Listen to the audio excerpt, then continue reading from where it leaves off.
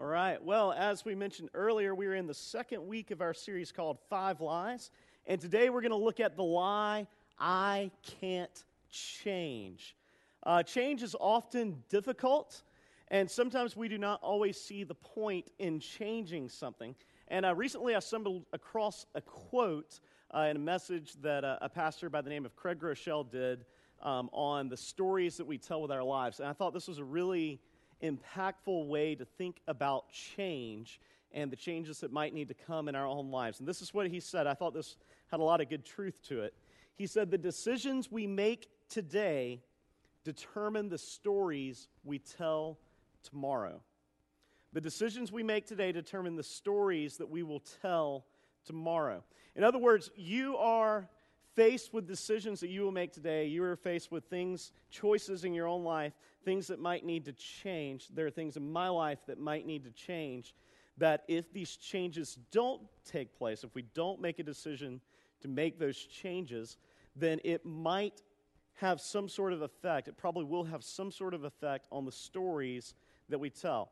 What this means is if you flash forward the story and you look at your kids and your grandkids, some of you already have kids, some of you already have grandkids, but when you look at the stories that will be told to them about your life, the decisions you make today are going to have an impact on those things. And the changes you do or do not make will have some sort of impact on the stories that you will tell, the story of your life. And in some cases, it might change whether you are actually able to tell those stories or if someone has to tell them for you. The decisions we make today affect the stories that we will tell tomorrow. Now, this is a time of year that people seem a little bit more open to change.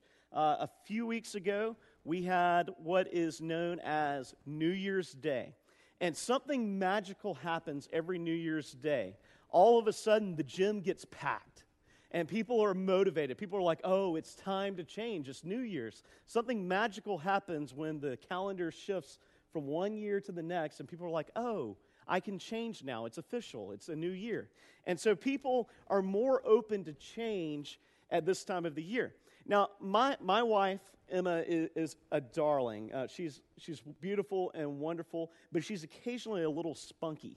And we had a Fishers of Men dinner in here back in the middle of December, and we were sitting at a table with Tim and Delia Steffen, our pastor and his wife, and Tim thinks to himself, this had to be his thought process, he thinks to himself, Emma's really into health. She'll be really excited to hear about my New Year's resolutions to be more healthy.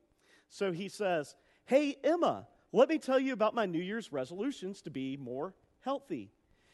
And then he got a sermon. He didn't ask for a sermon, but he got a sermon in response from my spunky wife who said, I just don't believe in New Year's resolutions. I think they're inauthentic. If you can't have the discipline to change something now, what's so special about a certain day? If you don't have the discipline to just change it now, you're not going to actually be able to change when the day comes along and it's New Year's Day. And Tim's just sitting there going, okay. And She said something really profound. She said, I just think we ought to be authentic. You're going to fail. And he's like, thanks for the encouragement. That's awesome. And so next year, we were already kind of locked into 5 Lies. Already had the graphic generated and everything. But next year, our New Year's series is going to be called Be Authentic. You're going to fail. Welcome to 2015. It's going to be awesome. So go ahead and mark your calendars, as you mark your calendars to change something next year, which will be coming to church every week so you can hear that message. And she's just funny about that, but I think there's a certain amount of wisdom in that we all get excited about, okay, we're going to change something, it's New Year's, but then by January the 12th, which is what today, most of us have forgotten, or by February we all will have forgotten. I actually made one New Year's resolution this year. I didn't tell my wife. But I made one resolution, and that was that I wanted to take a picture each day.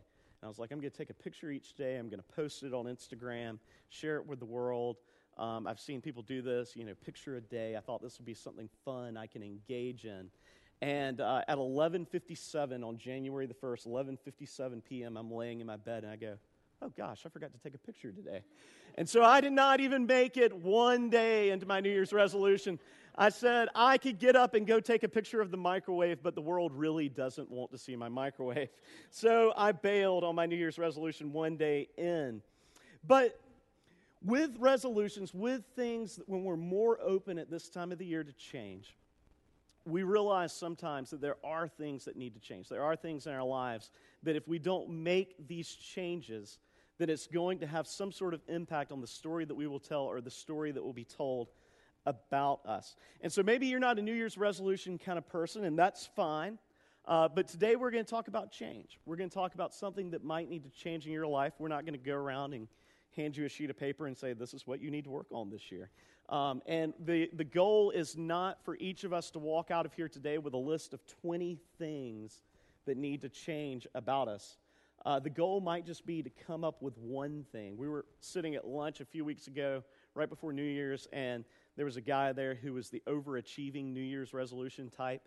And somebody said, so what goals do you have for the new year? And he said, well, do you want my house list, my spiritual list, my job list? And we're just like, just keep your list to yourself. Because what ends up happening is we end up saying we're going to change all these things, and then we get overwhelmed and we don't actually change anything. And so the goal for today, my encouragement for you is just to think of maybe one thing that might need to change in your life. And we're going to look at that lie, I can't change, because maybe you've tried to change before and it hasn't happened. But we're going to look at some ways that we can break through that lie and tell a story that's a little bit different when it's all said and done. So the question is, as you play the story forward, whether you've got kids now and grandkids are on the way, or if you've got grandkids now and great-grandkids are on the way, or if you're in high school and you're just like, I just want to date. Wherever it is that you are in your life, think forward about 25 years. What's the story you want to tell? Is there an addiction that you need to break? Is there a critical spirit within you? Is there an attitudinal thing that needs to be broken down? Is there a habit that's not healthy that you need to move beyond? So think through these things, and as we go through this, my hope for you, my hope for myself is that God will begin to reveal to us the things that might need to change in our own lives. Now, Jesus encountered, as we heard in our scripture reading today, he encountered a lot of different people throughout his ministry. And what's going on as we are going through the book of Luke is the first few chapters of Luke have really been setting the stage for Jesus' ministry. And in the fourth chapter, he goes out and goes into his own hometown, and he makes this declaration in the temple, or in the synagogue. He's in the synagogue in his own city, and he quotes this passage from Isaiah about this being the year of the Lord's favor, for the prisoners to be set free, the captives to be released. And it was this idea, for those of you who were at the blessing service on Wednesday, Tim talked about this. It was the idea of the year of Jubilee. The year of Jubilee was when everyone would be released from their debts. People would be released from whatever was holding them back in life. And so Jesus says, this is the year. My arrival signifies that the time has come for people to be set free. And so he goes out from there, and he kind of goes on this healing tour. Seth is back there. When we had a Sunday school class Seth and I were a part of, we were going to get T-shirts made that were going to say Healing Tour 33 AD or whatever. And, get T-shirts made for Jesus' healing tour, because that's exactly what happens as soon as his ministry gets launched. He goes and he's healing people. He's encountering people with different diseases. He's encountering people who are possessed with demons. He's encountering people with all sorts of ailments, and he's setting them free. Well, along the way, he's also encountering a lot of different people who have lifestyles that didn't exactly line up with his. And these are the people that he says, hey, leave that life behind, come and follow me. Now, Levi, we know him in other Gospels as Matthew. Levi was a tax collector. Tax collectors were kind of the lowest of the low of the sinful people in this society. What they would do, some of you might have heard this before, so bear with me for a second, is a tax collector would be charged with going to Walt Miller and saying, Walt, this is how much you owe. Well, the tax collector has to get paid too. And so the way the tax collector would get paid is he would put a little padding on that, and he would say, Walt, you owe such and such. And say the government wanted, I don't know, how much does the government want? A lot. The government wants a lot, and then I'm going to go as Levi to Walt, and I'm going to say, Walt, this is how much it is, and it's going to be a lot plus a lot more.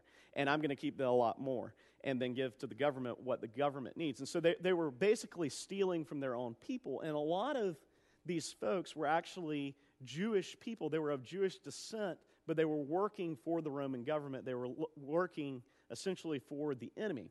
And so Levi is part of this group. He would not have been looked upon very highly at parties of very religious people.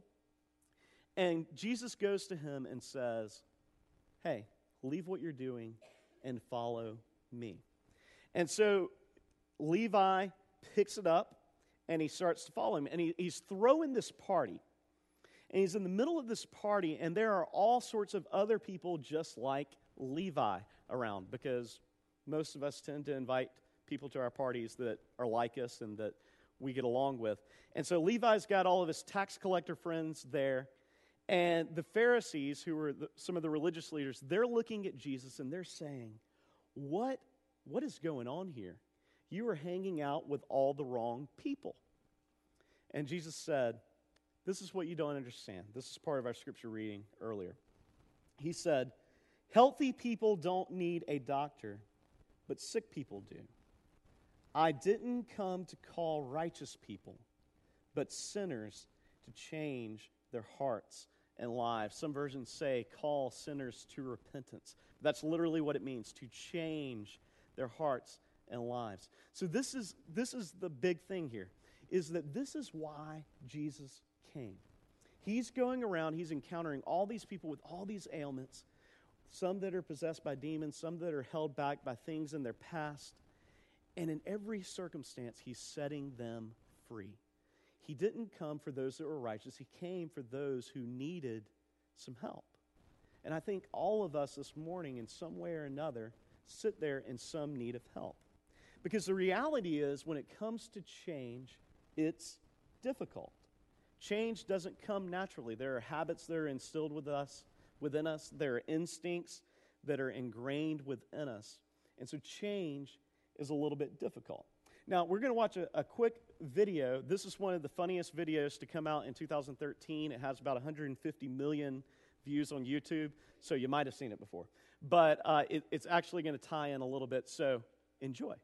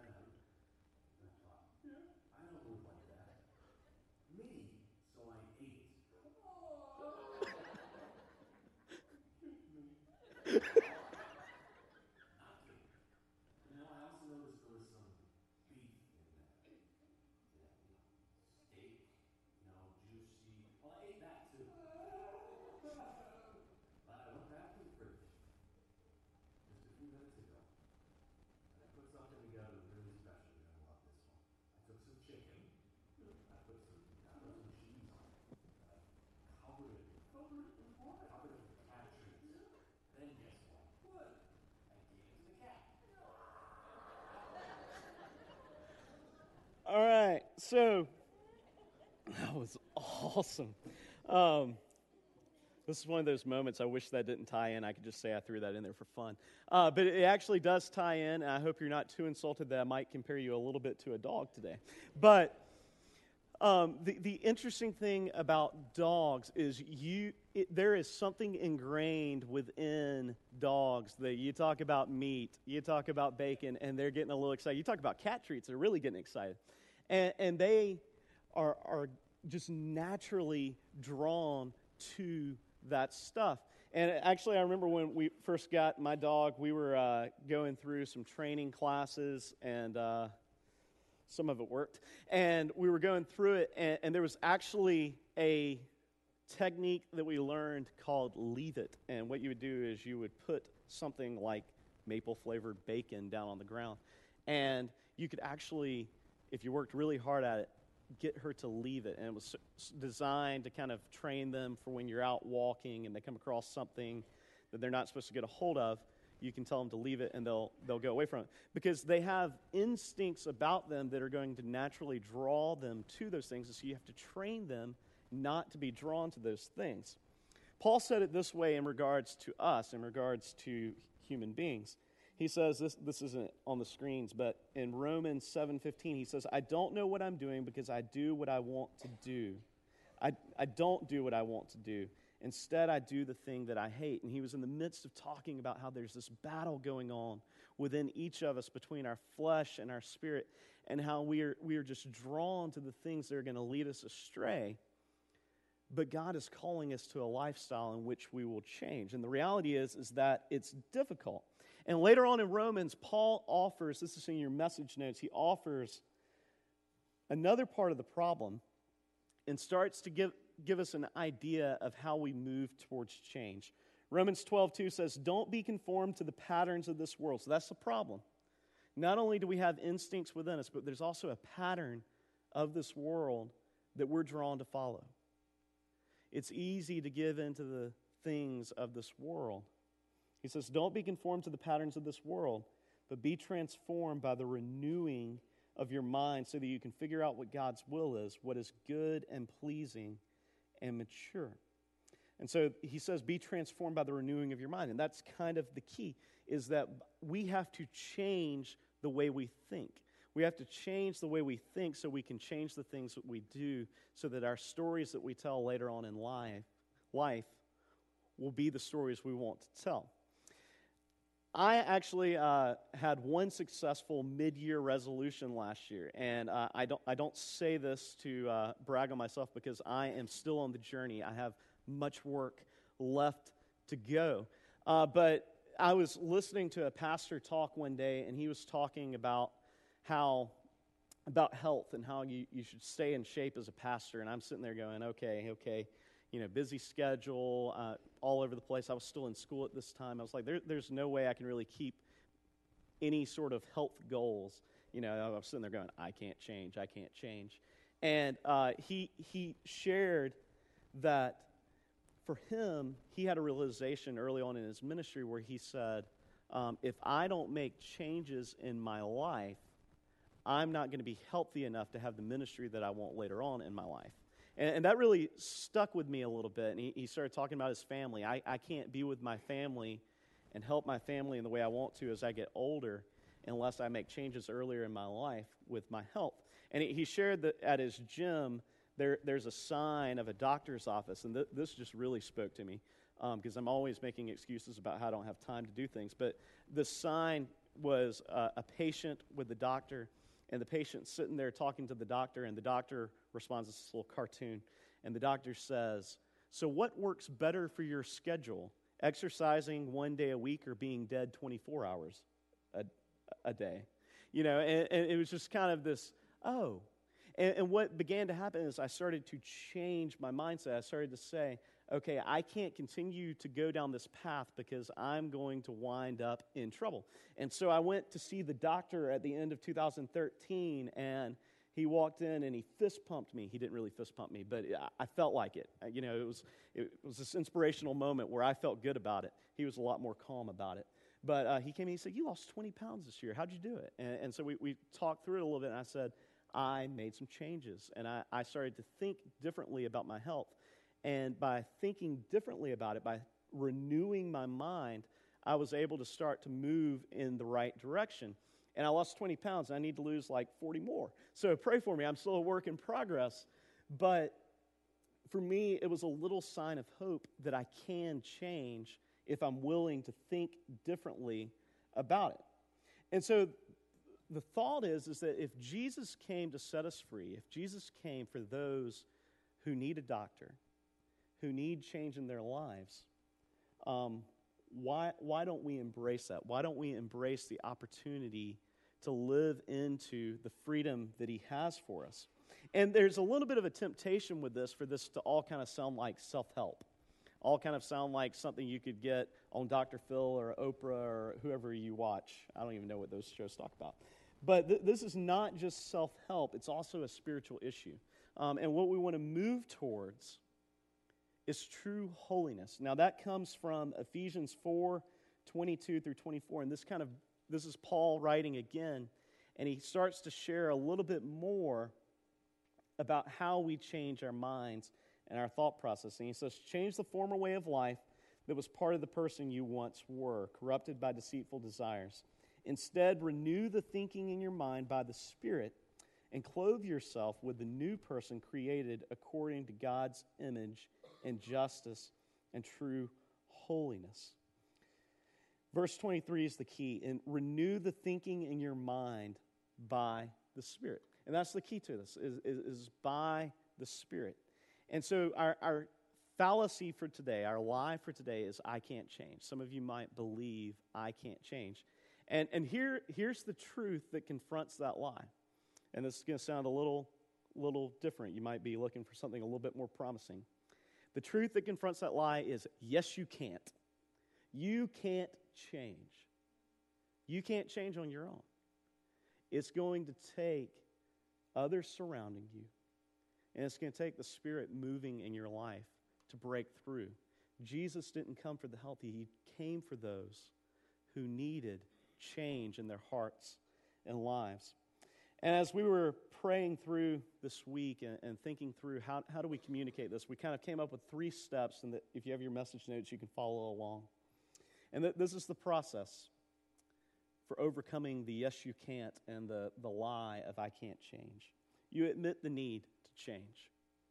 First thing that you do is you say, I admit that there's a need. I mean, Alcoholics Anonymous, you've heard the 12 steps. Most of us don't know the 12 steps, but most of us know the first one.